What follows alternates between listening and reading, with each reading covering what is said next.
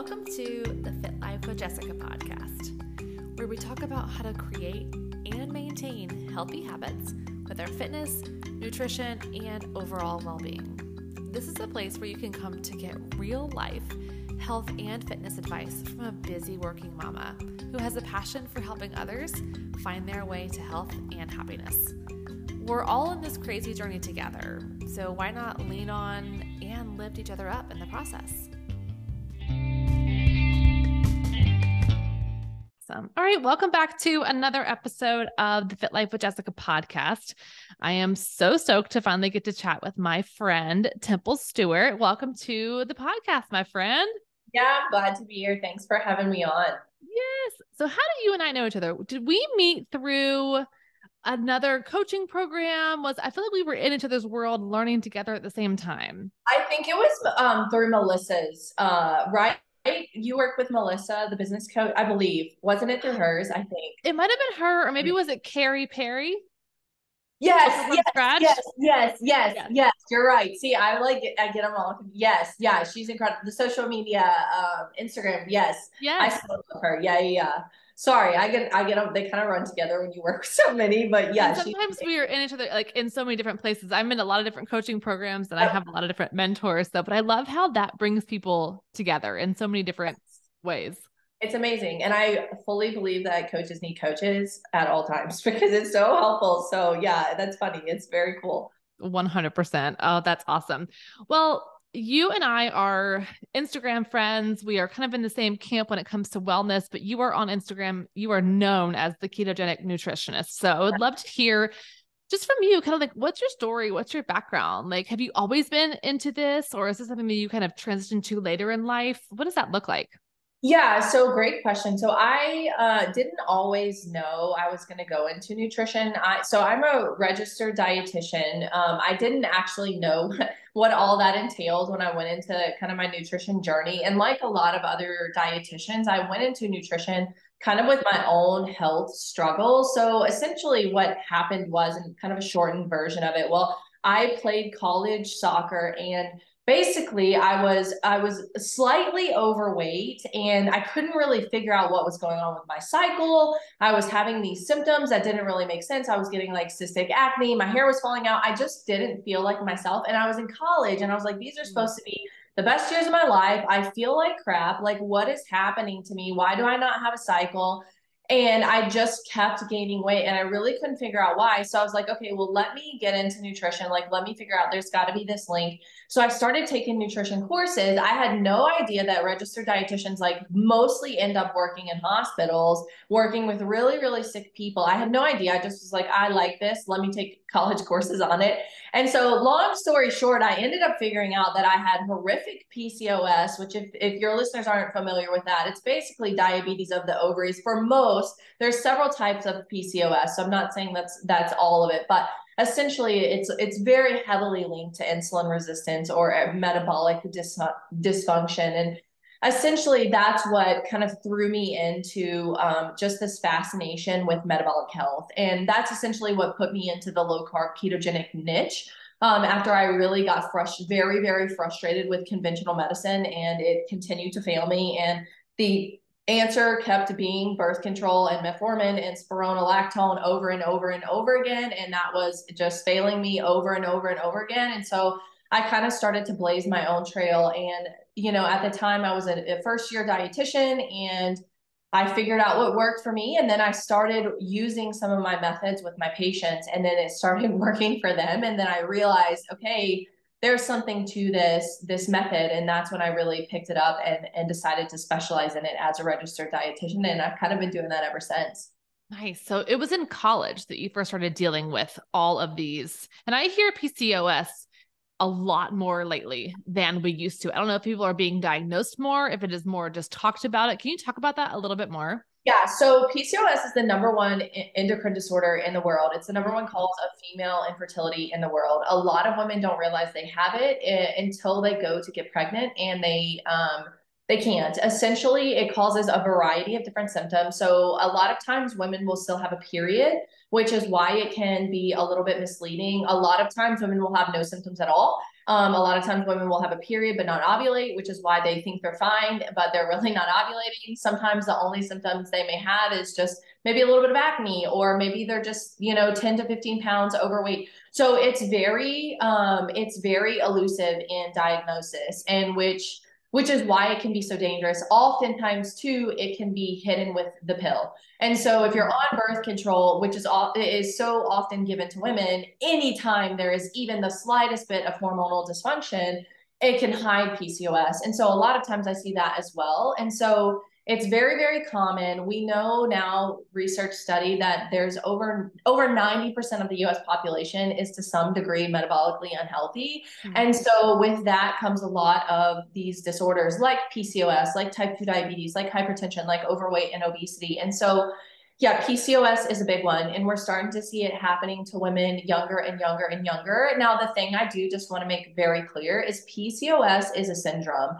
And so a lot of times PCOS women get this diagnosis and they don't understand that it can be put into remission, and it can be easily, I don't want to say easily controlled, but it can be controlled via lifestyle and diet. A lot of women think that, I've got PCOS, I'm doomed with this, I'm never going to be able to overcome it. Like, you can get rid of every single symptom. You can get pregnant naturally. You can have a baby. You can do all of the same things your peers can do without PCOS, even without medication, if that's, your heart's desire. So the way that PCOS is diagnosed, if your listeners are curious, is it's called the Rotterdam criteria. And basically you just have to have two of the three.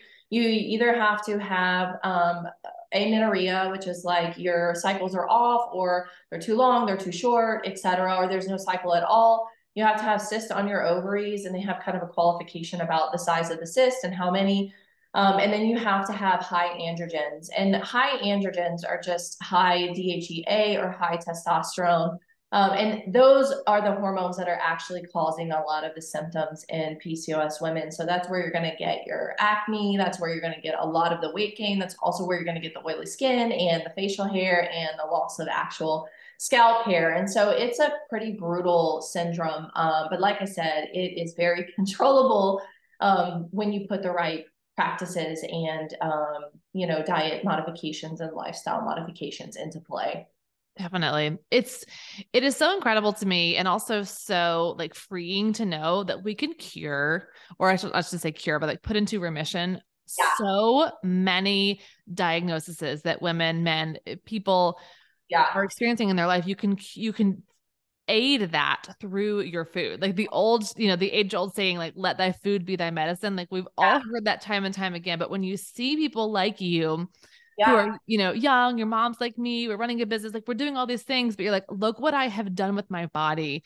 And it's like, the proof is in the pudding. And that's just so reassuring to me. And it's just like so comforting to know that it really can be, not to oversimplify it, but it really can be simple at the end of the day. It doesn't have to be all these drugs that we're putting in our body or all these major overhauling changes. It's like, hold on, let's get back to the basics. Let's 100%. Get back to like, what the hell are you fueling your body with? What are we putting in our bodies? Period. Totally. You're absolutely correct. And a lot of people just are never told. And, they're only told this is your only option, is to take this medication. You're going to be doomed for this for the rest of your life. And it's just not the case. It's truly not. Same thing for type 2 diabetes. Same thing for hypertension. Same thing for metabolic syndrome. I mean, non-alcoholic fatty liver disease, you name it, there's a lifestyle and diet modification for it. And that's ultimately why I'm so grateful that I went the nutrition and, registered dietitian route, is because I learned that very quickly, is that people have the number one causes of mortality and death in the country by a long shot are diet and lifestyle related conditions. Cardiovascular disease, they're all related to what we're putting in our bodies and the lifestyle that we're living. And when people start to understand that, and understand that you are in more control than you think, is when the tide is going to start to shift. And also understanding that a pill, and especially now, an injection, is not going to be the number one answer to your problems. And you're going to have to eat, and you're going to have to make changes. And so it's truly, it gives people back control. And I think that that's a wonderful feeling for sure. Definitely. And I talked about this with a client this morning, how, our brains really want like easy and simple. And like we are such a, easy button generation. And we want this like instant gratification. You just like bing, like instant gratification. And especially now with the, talk about these injections, about like Ozempic and these other things, like where it seems like such an easy fix or an easy out, but it really isn't addressing the root cause of the problem. And we have to think, it's a big mindset shift to think about like, let me fix the problem versus let me think long game, let me think long term, let me think preventative, and also like, let me address these symptoms I'm having here, but how can I prevent something else from happening in the future? Totally. Yeah, I couldn't agree more. And what a lot of people aren't understanding about a lot of these medications as well is the weight regain effect is like 95%. You're paying, $1,400 a month or I mean, it's crazy, the scale of what people are charging. And you look at the phase 2 trials of the original study for these, whatever they are, there's 15 different names of them now. And the vast majority, once they get off, your appetite returns, almost immediately, because essentially that's the number one effect is appetite suppression. And the appetite returns very, very quickly. And if you haven't addressed a lot of those eating behaviors and you don't understand kind of the hormonal effects of the way that certain nutrients affect food satiation and all those types of things, it's going to be very difficult when you get off and you have those cravings and you have that sugar withdrawal and you have all of those things. It makes things very difficult. So yeah, the phase 2 trial of the original study on the semaglutides and these GLP-1 antagonists is the part of the study that gets left off oftentimes. And conveniently left off. Yeah, conveniently left off. And I try to tell people, and I'm not 100% against these medications. And I try to say that publicly because I made a TikTok a couple months ago. And, sometimes you put stuff online and you don't regret it, but you kind of regret it sometimes because somebody takes it the wrong way. And then it ends up like you get trolled and all this stuff. And someone took it completely out of context and ended up getting like stitched and then like went a little bit farther than I would have liked it. And anyway, it got completely blown out of context. And the long story short is that I'm not against these medications, but I am against the way that they're being presented. Mm-hmm. And you kind of nailed it when you said like, they're not an easy button because they don't address the root cause of the problem. They're not actually teaching people how to control food behaviors. They're not teaching people how to control blood glucose spikes naturally. They're not teaching people how to deal with nutrition psychology when social peer pressure happens and people are pressuring you to eat food at a birthday party. They're not helping you with those events. They may in the moment when you're using them, but unless you're planning on using them until the day that you die, you're gonna have to face these problems and understand the ways to address them without necessarily just absolutely wrecking your appetite with these meds. And I'm not against them. I think they can be very helpful in certain situations. I just think that they're not necessarily the miracle working drug that that TikTok has made them out to be, Absolutely. And you're missing the whole education piece. You're missing the whole, it's interesting when you get to the nitty gritty and you talk to your clients or you talk to people on social media. We both coach women and, who want to either lose weight or better their health or things like this. And, you kind of forget how little the general population just knows about basic food and nutrition. And I don't mean any shade by that. I just mean that like when you're in this world, we think about things a little bit differently. And so like, it is just some of the things where it's like, it's so foundational, these things that you need to learn and need to know about really like whole foods nutrition and like, what are the types of foods that can keep me satiated and how much protein do I need and why are carbs not that great for me and which kind should I eat? Like all these really simple things. And that's one of the things I love the most about your social media and like what you post and how you really educate on your channels is you're just like, it's polarizing, which I like, but it's also very like informative. And I'm like, oh, I leave one of your TikToks or one of your reels, or I leave knowing like, this is exactly what I'm supposed to do. Yeah. Period.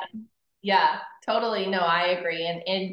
And yeah, it is. It is, what I figured out after working in the nutrition space for a little bit before I decided to niche down with low carb and keto is that what we have been trying to do with calories in versus calories out is an epic fail. I taught that method. I tried to use that method. I tried to implement that method for so long. I used it for about, I would say a year and a half before I went and really niched down low carb. And I'm not saying I don't think that there needs to be calorie deficit, because I do think you need to be in a slight calorie deficit for weight loss, but I do not think that long-term extreme calorie deficit works for weight loss, which is another issue that I have with these medications as well. So, I think that you're right about just educating the public. I think getting the word out there that obesity medicine is complex and everyone looks a little bit different, and there's multifacets to all of this stuff. And addressing stress, addressing sleep, addressing lifestyle factors and relationships, and all these different areas of someone's life is important. Yeah, nutrition may be 80% of it, but we can't downplay the rest of it as well. And so there's a lot of things that we need to look at when we're helping somebody on this journey with whatever it is, whether it's losing weight or building muscle or whatever their goal is that they're trying to achieve to better themselves. Yeah, definitely.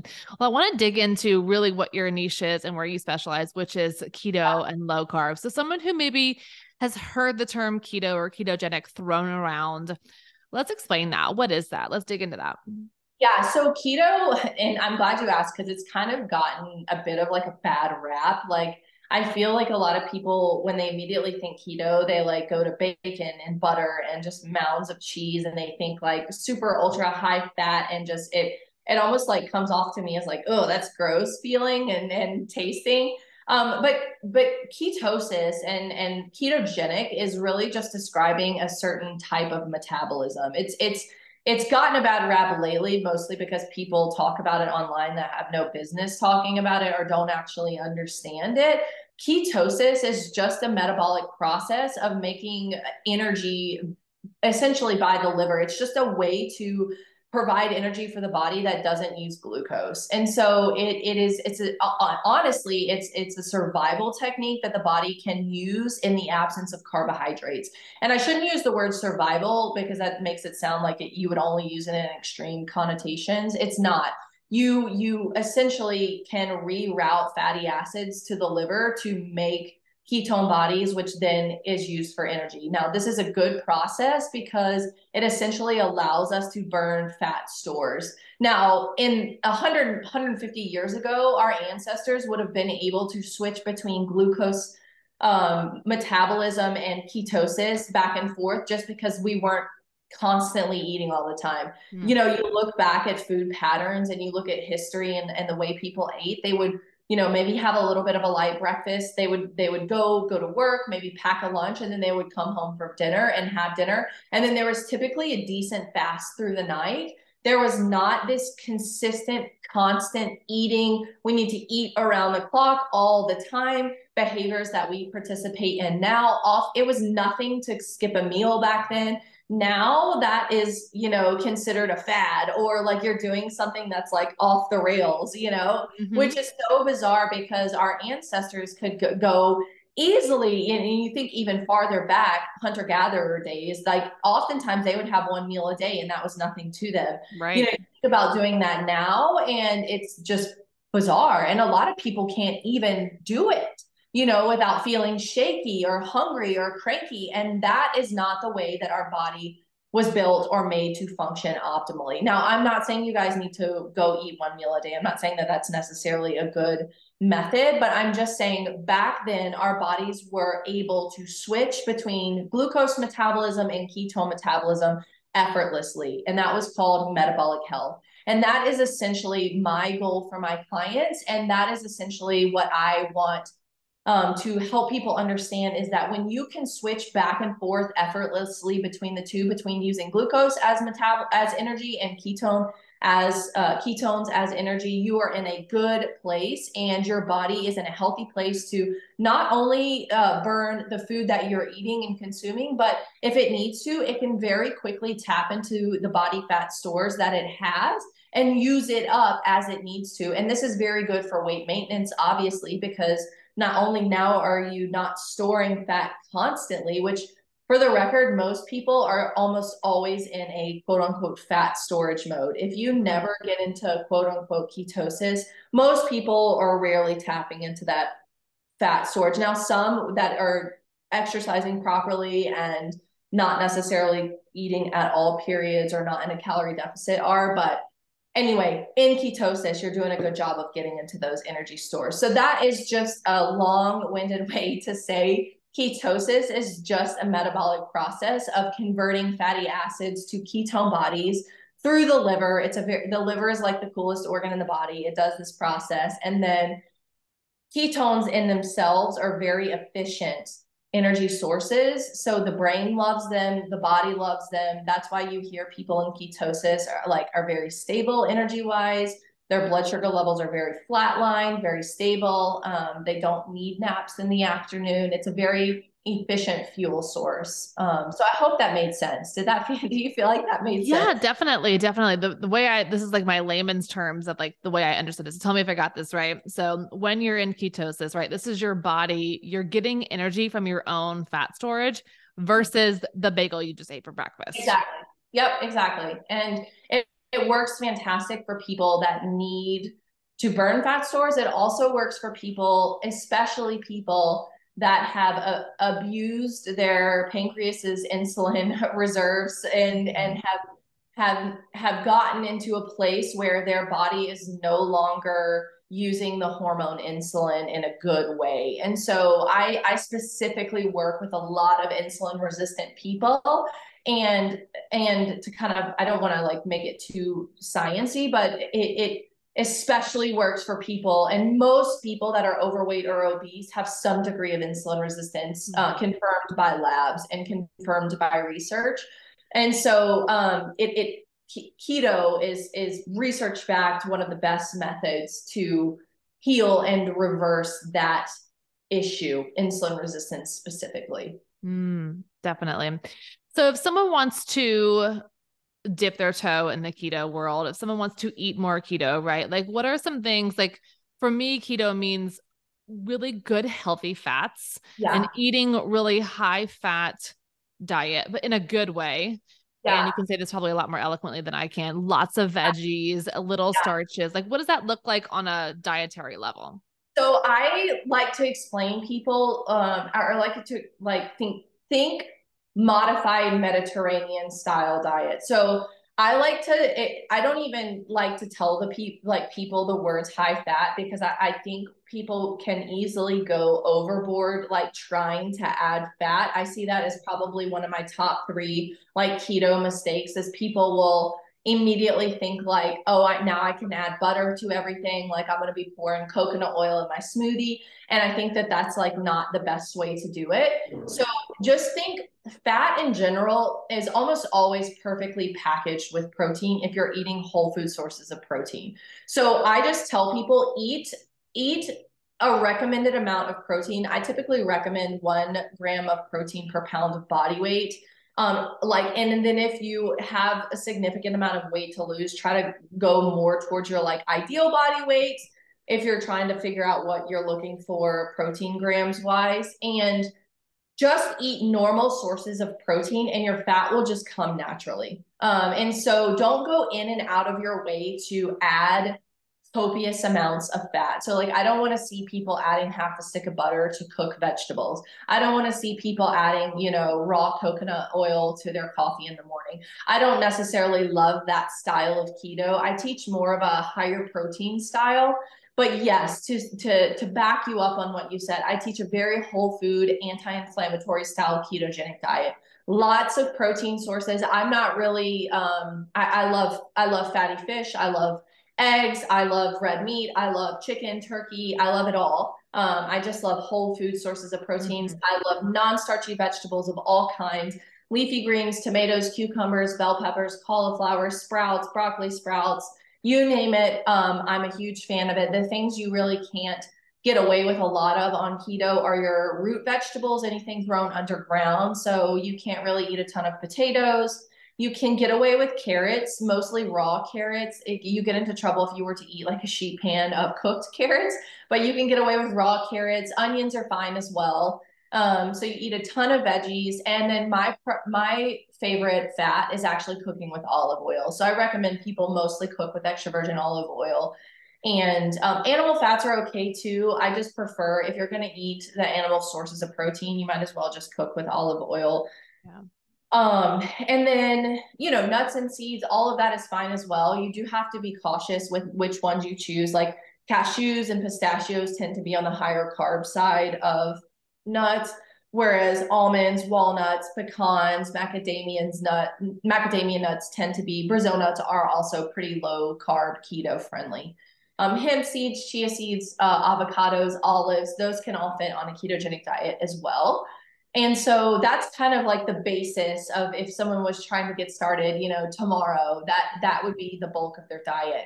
And so it does take a few days to get into ketosis. So it typically takes, depending on how insulin resistant that individual is. So like if they were to have, some of these pre-existing conditions, PCOS, type 2 diabetes. And I should say this too, like disclaimer, none of this is medical advice. So Yes, we are not doctors. Yeah, we're not doctors, and you cannot go switching to like, especially if you're on type 2 diabetes medications or you're taking a lot of blood pressure medications. Keto is legitimately so effective that if you switch to it and you're on these medications, you can actually have like a hypoglycemic event or a hypotensive event. So it is so effective that prescription medications can be too much and cause an issue. And so just know that, like, I have to work with PCPs and doctors all the time to get people off medications, which is a fantastic problem to have. But just understand that, like, if you're listening to this and you're on insulin, don't go like cutting your carbs to zero, because you can have a hypoglycemic event. And so you need to do this all in conjunction with a professional.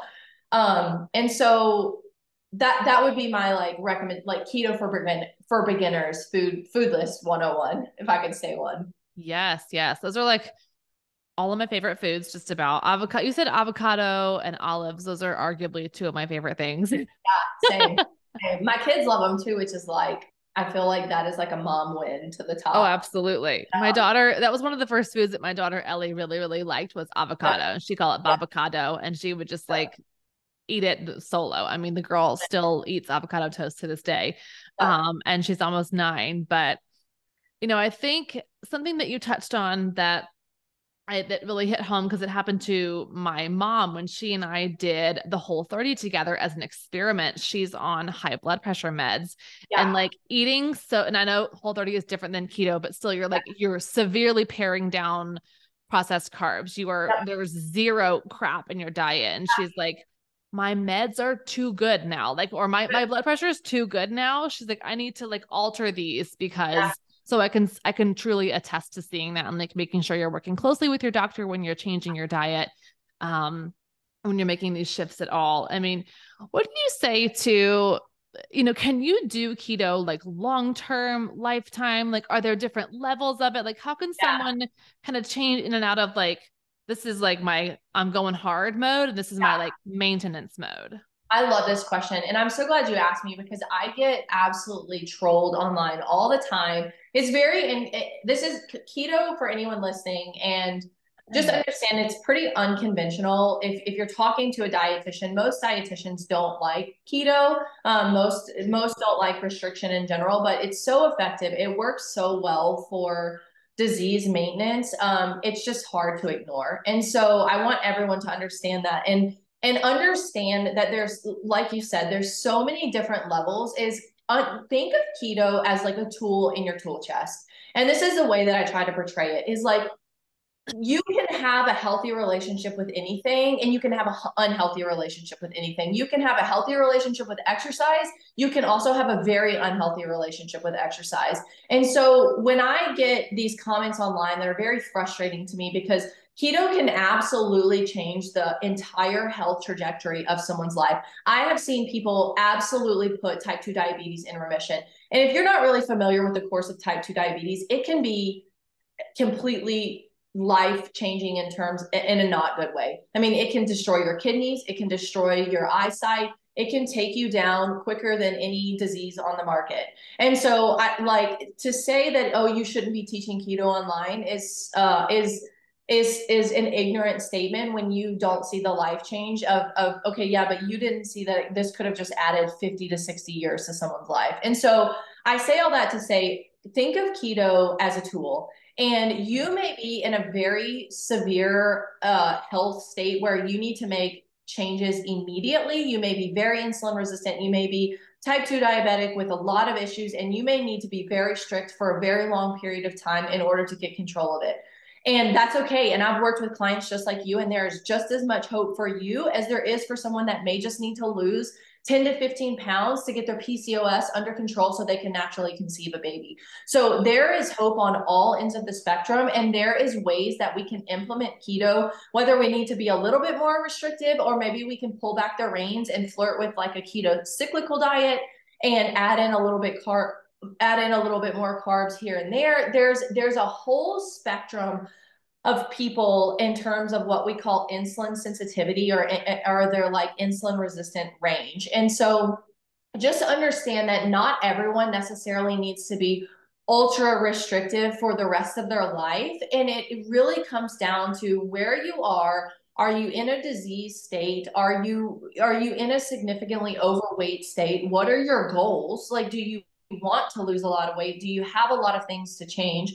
And then also understand there's a lot of different ways to follow keto. There's also I typically move people into more of like a low carb ketogenic or like a low carb maintenance phase once we hit our weight goal. And then there's also like tracking blood sugars. Are your blood sugars in a good range? Are your labs looking good? And does that match up? So I base the level of restrictiveness and how hard we need to go on keto with what your labs are telling me. Mm-hmm. So if I pull labs on all of my clients, if I see that their fasting insulin is through the roof, if I see that their triglyceride panel is through the roof, if I see that they are, extremely inflamed and they're at, a huge CVD risk event and they've got all these issues, I'm going to go hard and I want them to do keto and I want them to get all these risk levels down, because the last thing I want them to do is have a heart attack in 6 months, And so it's like, there's a huge range and array of things we can put into place. And then ultimately, and lastly, and I would argue most important, is what's going to be realistic to that individual long-term. We can be restrictive and I can have goals for that person and I can offer my advice and my help and tell them like, this is probably what needs to be done to reverse this condition. But is that going to be what's best for them in terms of being realistic long-term? Maybe. And so I think it's really important to understand, like, as a coach, and I know you understand this, like we can only do as much and partner with as much like as our clients want to. And that's the part of the coach client relationship. And that's the beauty of it. And the fun of it really, is I want to go as hard as my clients want to go. And I respect their decisions but it's all individualized. So that was another long-winded answer to your question of like, it's so dependent. And the way that I follow keto, to give people a reference to kind of understand my timeline. So when I had PCOS and I lost about 65 pounds my entire like keto journey. I used to be almost 200 pounds. I'm 5'9" for reference. I was flaming inflamed. I mean, my CRP was probably 12. It should be under 1. My insulin was in the 30s. It's now under 4, under 3. Wow. I had no period. I had no period for like 6 years, which is I was 22 when I first got the diagnosis. I mean, that's to not have a period. I mean, in the like most prime fertile years of your life, you know? No period. I mean, you could see it on my face. I have like before pictures, like I just was like this puffy, like I just felt terrible. I was like borderline depressed. Like, I mean, I was depressed. I think I lied to myself and said I wasn't, but I was just making it. I was making it. And I think some of the athleticism like kept me sane, but I needed to go like very like restrictive, under 40 grams total carbohydrates. And I did that for a long time. Now I'm at a healthy weight. My labs all match up. They're all very, very good. I do follow more of like a cyclical low carb ketogenic diet. I have fruit every now and then. I'm a little bit more lax. I don't, necessarily avoid it. If I can have like a gluten-free cookie, like, yeah, I'll see my blood sugar spike and I'll post it on Instagram and show everyone what happens. And so there's levels of kind of the journey, and that's okay. And so I hope that all made sense. I feel like that was a lot, It but does. Oh my gosh. And if there's any place for a long-winded answer, it's the podcast. So I'm here yeah, for there you it. go. There you go. Well, I love what you said. I mean, two things really, really stood out to me. And I say this and I teach this too. You said keto is one tool in Yeah. your tool belt. And like, whatever method of fueling your body, I don't even want to call it dieting, whatever method of fueling your body you choose to follow that works for you specifically. I mean, that is one tiny tool. You've also got movement. You've also got your sleep and your recovery. You've also got your mental health. You also have your emotional health. You have stress, like all of these things. Yeah. So you're right. It's one tool in your toolbox.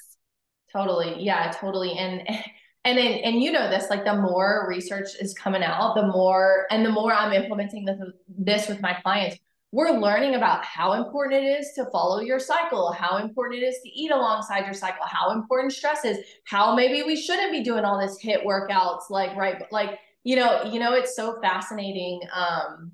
Yeah. Anyway, I get excited about that because I think women especially have been on the lower end of the totem pole when it comes to research. Like we haven't gotten research when it comes to our cycles or childbearing years, or even, they say I totally agree. You can't do a lot of research on pregnant women because it's unethical, but we just have gotten the short end of the stick because everything's done on men. And it's like, well, what about us? We're the ones that have to go through menopause.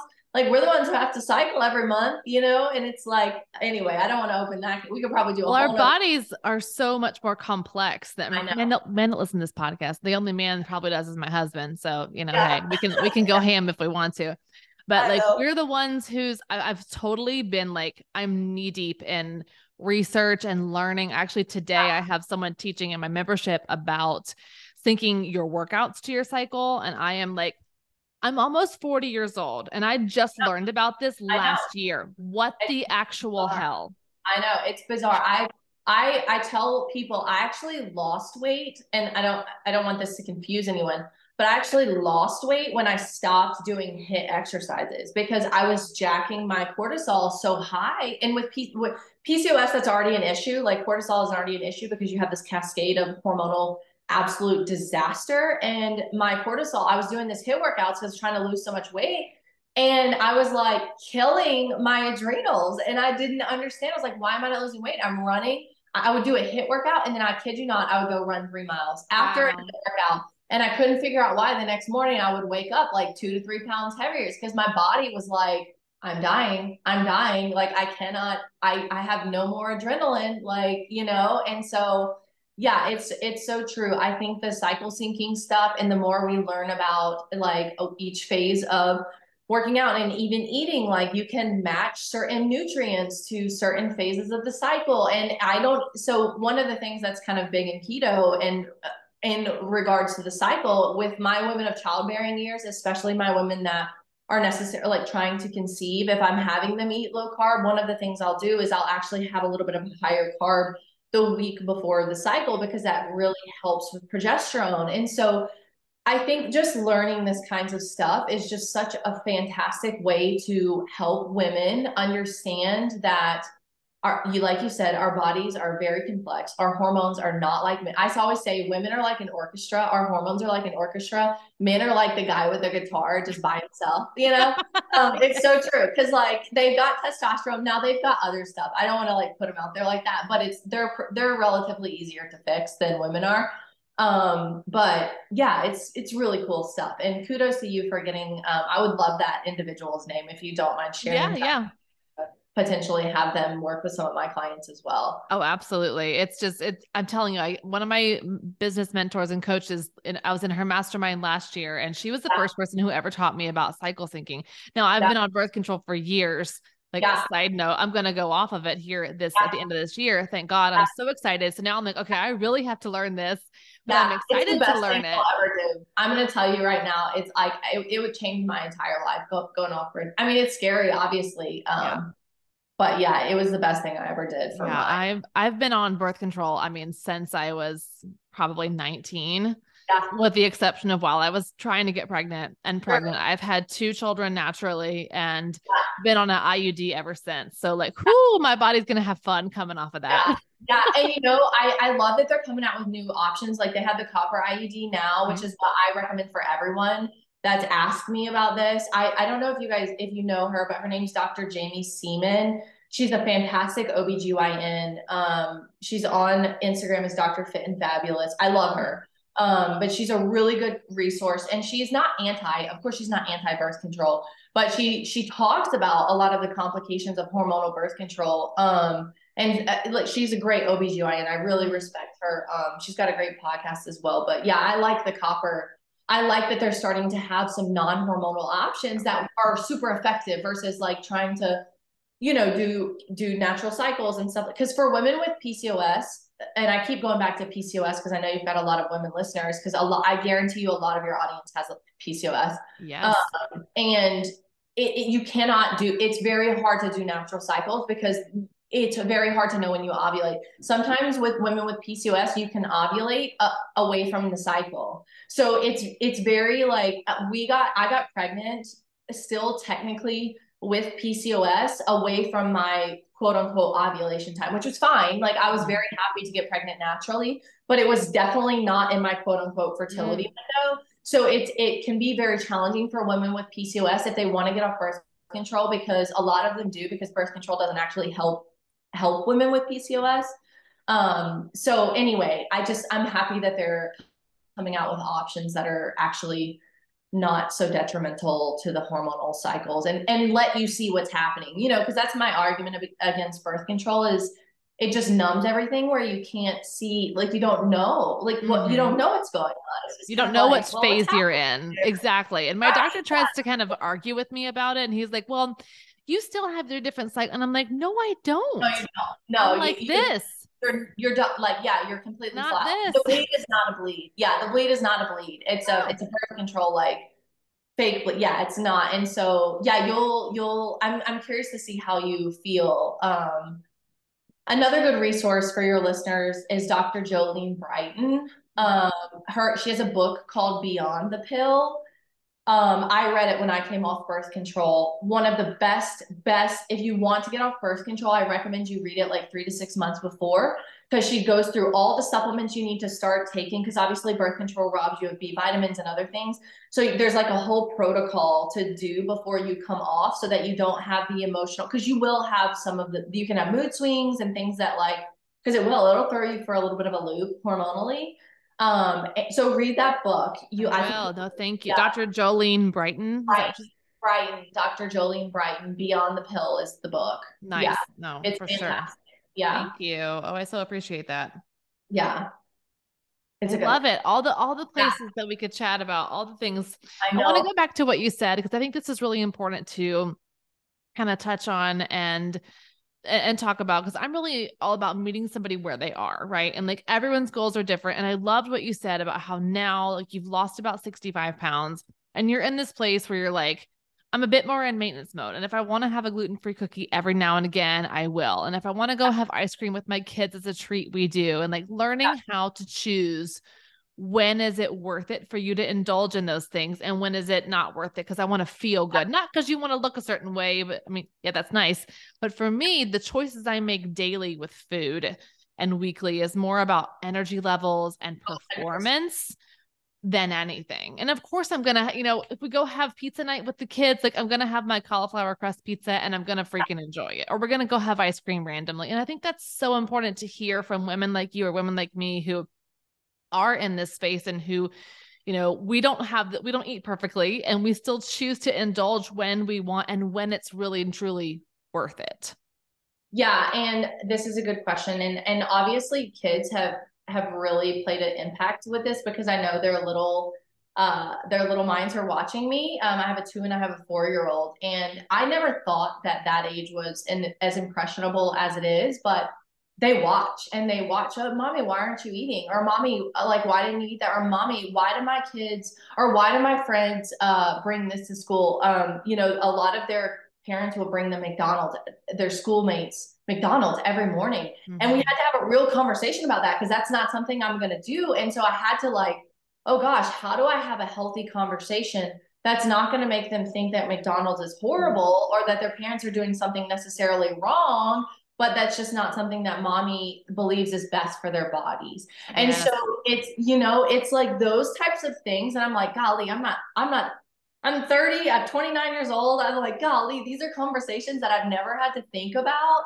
that are like hard conversations. And so I'll say that that plays a big role into a lot of the eating behaviors that I've adapted to because I'm no longer just doing this for my mental health, but I'm also like, I've got little minds that are watching me.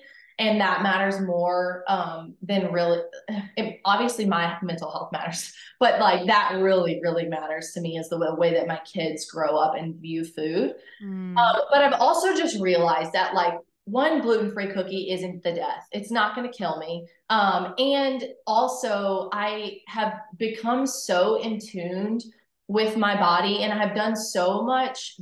I hate the word I like the word biohacking, but I don't know that everyone. So biohacking is like when you understand how hormones work and you understand how blood sugar works, you just know that there's certain things you can do around that gluten-free cookie that I know how to make it not affect me that much. So for instance, if I do decide, like, let's say your cauliflower pizza crust example, if I know that we're going to go out for pizza night and I know, okay, cauliflower crust, that may spike my blood sugar a little bit, but there's some things I can do to mitigate it. Like for instance, I'll take my berberine supplement beforehand. I'll eat a ton of protein with it and it really won't spike my blood glucose. And then after we get pizza, me and the kids and the family are going to walk around the wharf for 20, 25 minutes and look at all the shops. And now my blood glucose is stable and it doesn't really have much of an impact. And I feel good and my family has bonded and I have nothing to feel guilty and worry about. So that's one aspect of it is like, I know the ways of like, okay, I can kind of biohack around the food so that it doesn't have that much of an impact with me. Two, my little minds are watching. And three, I have just gotten to a healthy place of, I know that one treat, occasion, circumstance just doesn't affect me, just like one healthy meal isn't going to make you lose 15 pounds. It's all about the consistency. And I do well 98% of, I don't want to say well, because that indicates that doing not good is bad, but I eat the way that makes me feel good 98% of the time. And you know what, too?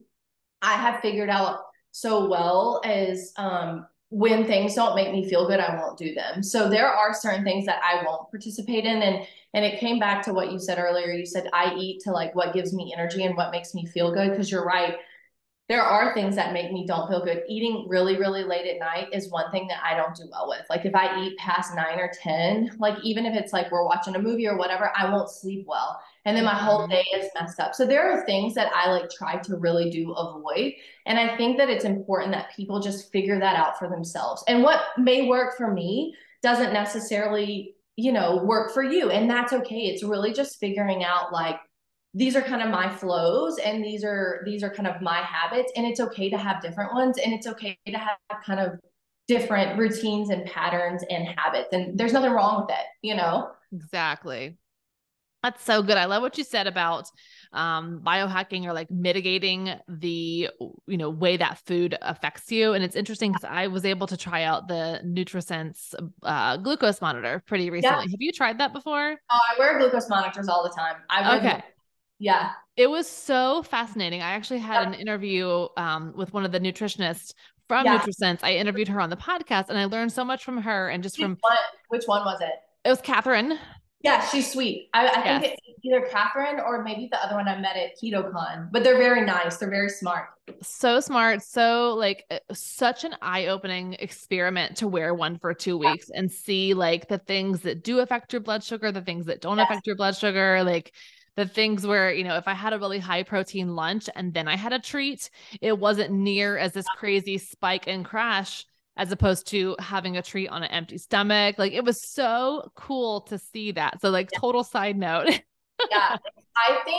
Honestly, I try to talk my clients, almost every single one of them, into wearing one at least one time. One of the most enlightening things for me from wearing a CGM. For those of you that may not understand what we're talking about, they're the continuous blood glucose monitors. And they basically just show what things spike your blood glucose, what throws you off.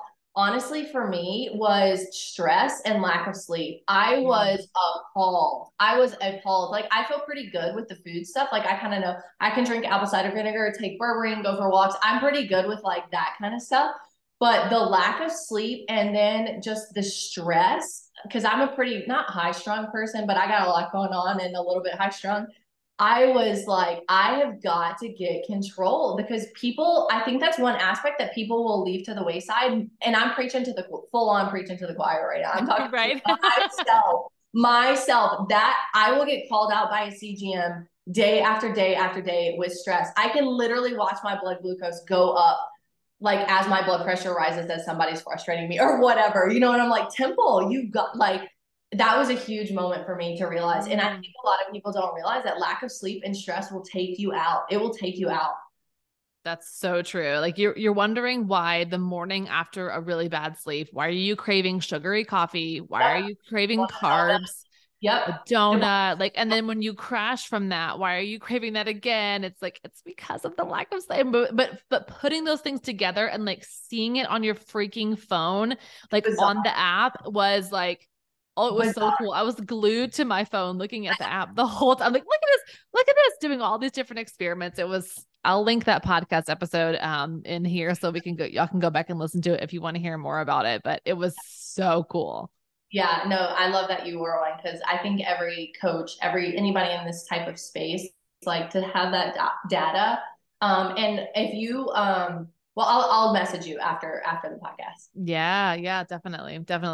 Well, I want to make sure that we can, everyone can find you and connect with you. Yeah. Where are some places that people can follow you and connect with you? And also, how do you work with women? If someone's like, whoa, I need help from Temple, like what are some of the ways they can work with you? Yeah, so I'm basically on every platform as the.ketogenic.nutritionist. So I'm on Instagram, TikTok, all of that, Spotify. I have a budding podcast, nothing compared to yours, but a budding podcast. I'd love to have you on, by the way. So we'll get together about that. I haven't started interviews, but it's very new. So, but yeah, the.ketogenic.nutritionist. My name's Temple Stewart. If y'all have any questions about anything we've talked about, just DM me. I'm really try to be super responsive. If you want to work with me, just go to my Instagram and click my link in bio and just schedule a call with me. Or you guys can just DM me on Instagram. My assistant will get you all scheduled in. I work with my clients on kind of a hybrid group program. I essentially work with them for either 3 to 6 months. I do a full lab analysis, macro calculation, supplement protocol.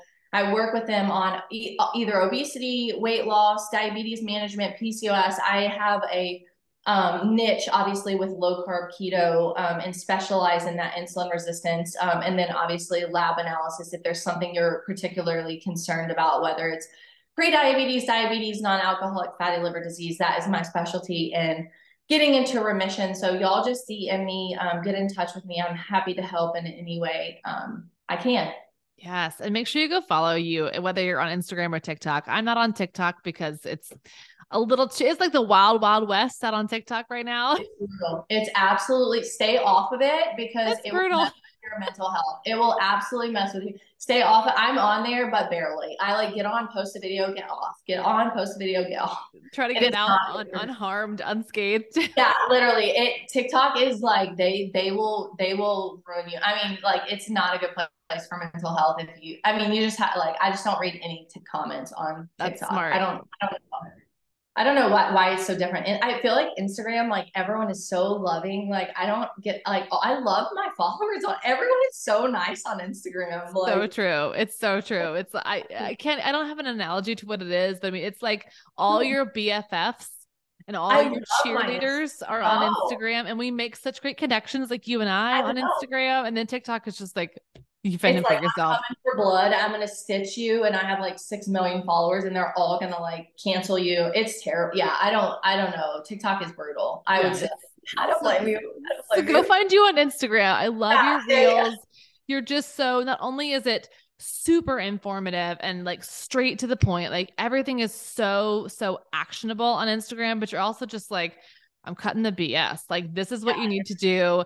This is what you don't need to do. And you even teach me stuff. So I love it. But I think you are an amazing woman, an amazing human. You're doing such amazing things for people to help them live better lives. So I'm Jessica. just want to acknowledge you and say thank you for taking the time to chat with us. Yeah, this was really fun. I enjoy this. So thank you so much for having me on. And I love connecting with like-minded individuals. And I think the more we can support each other, the better. So I appreciate it. And yeah, we'll be in connections.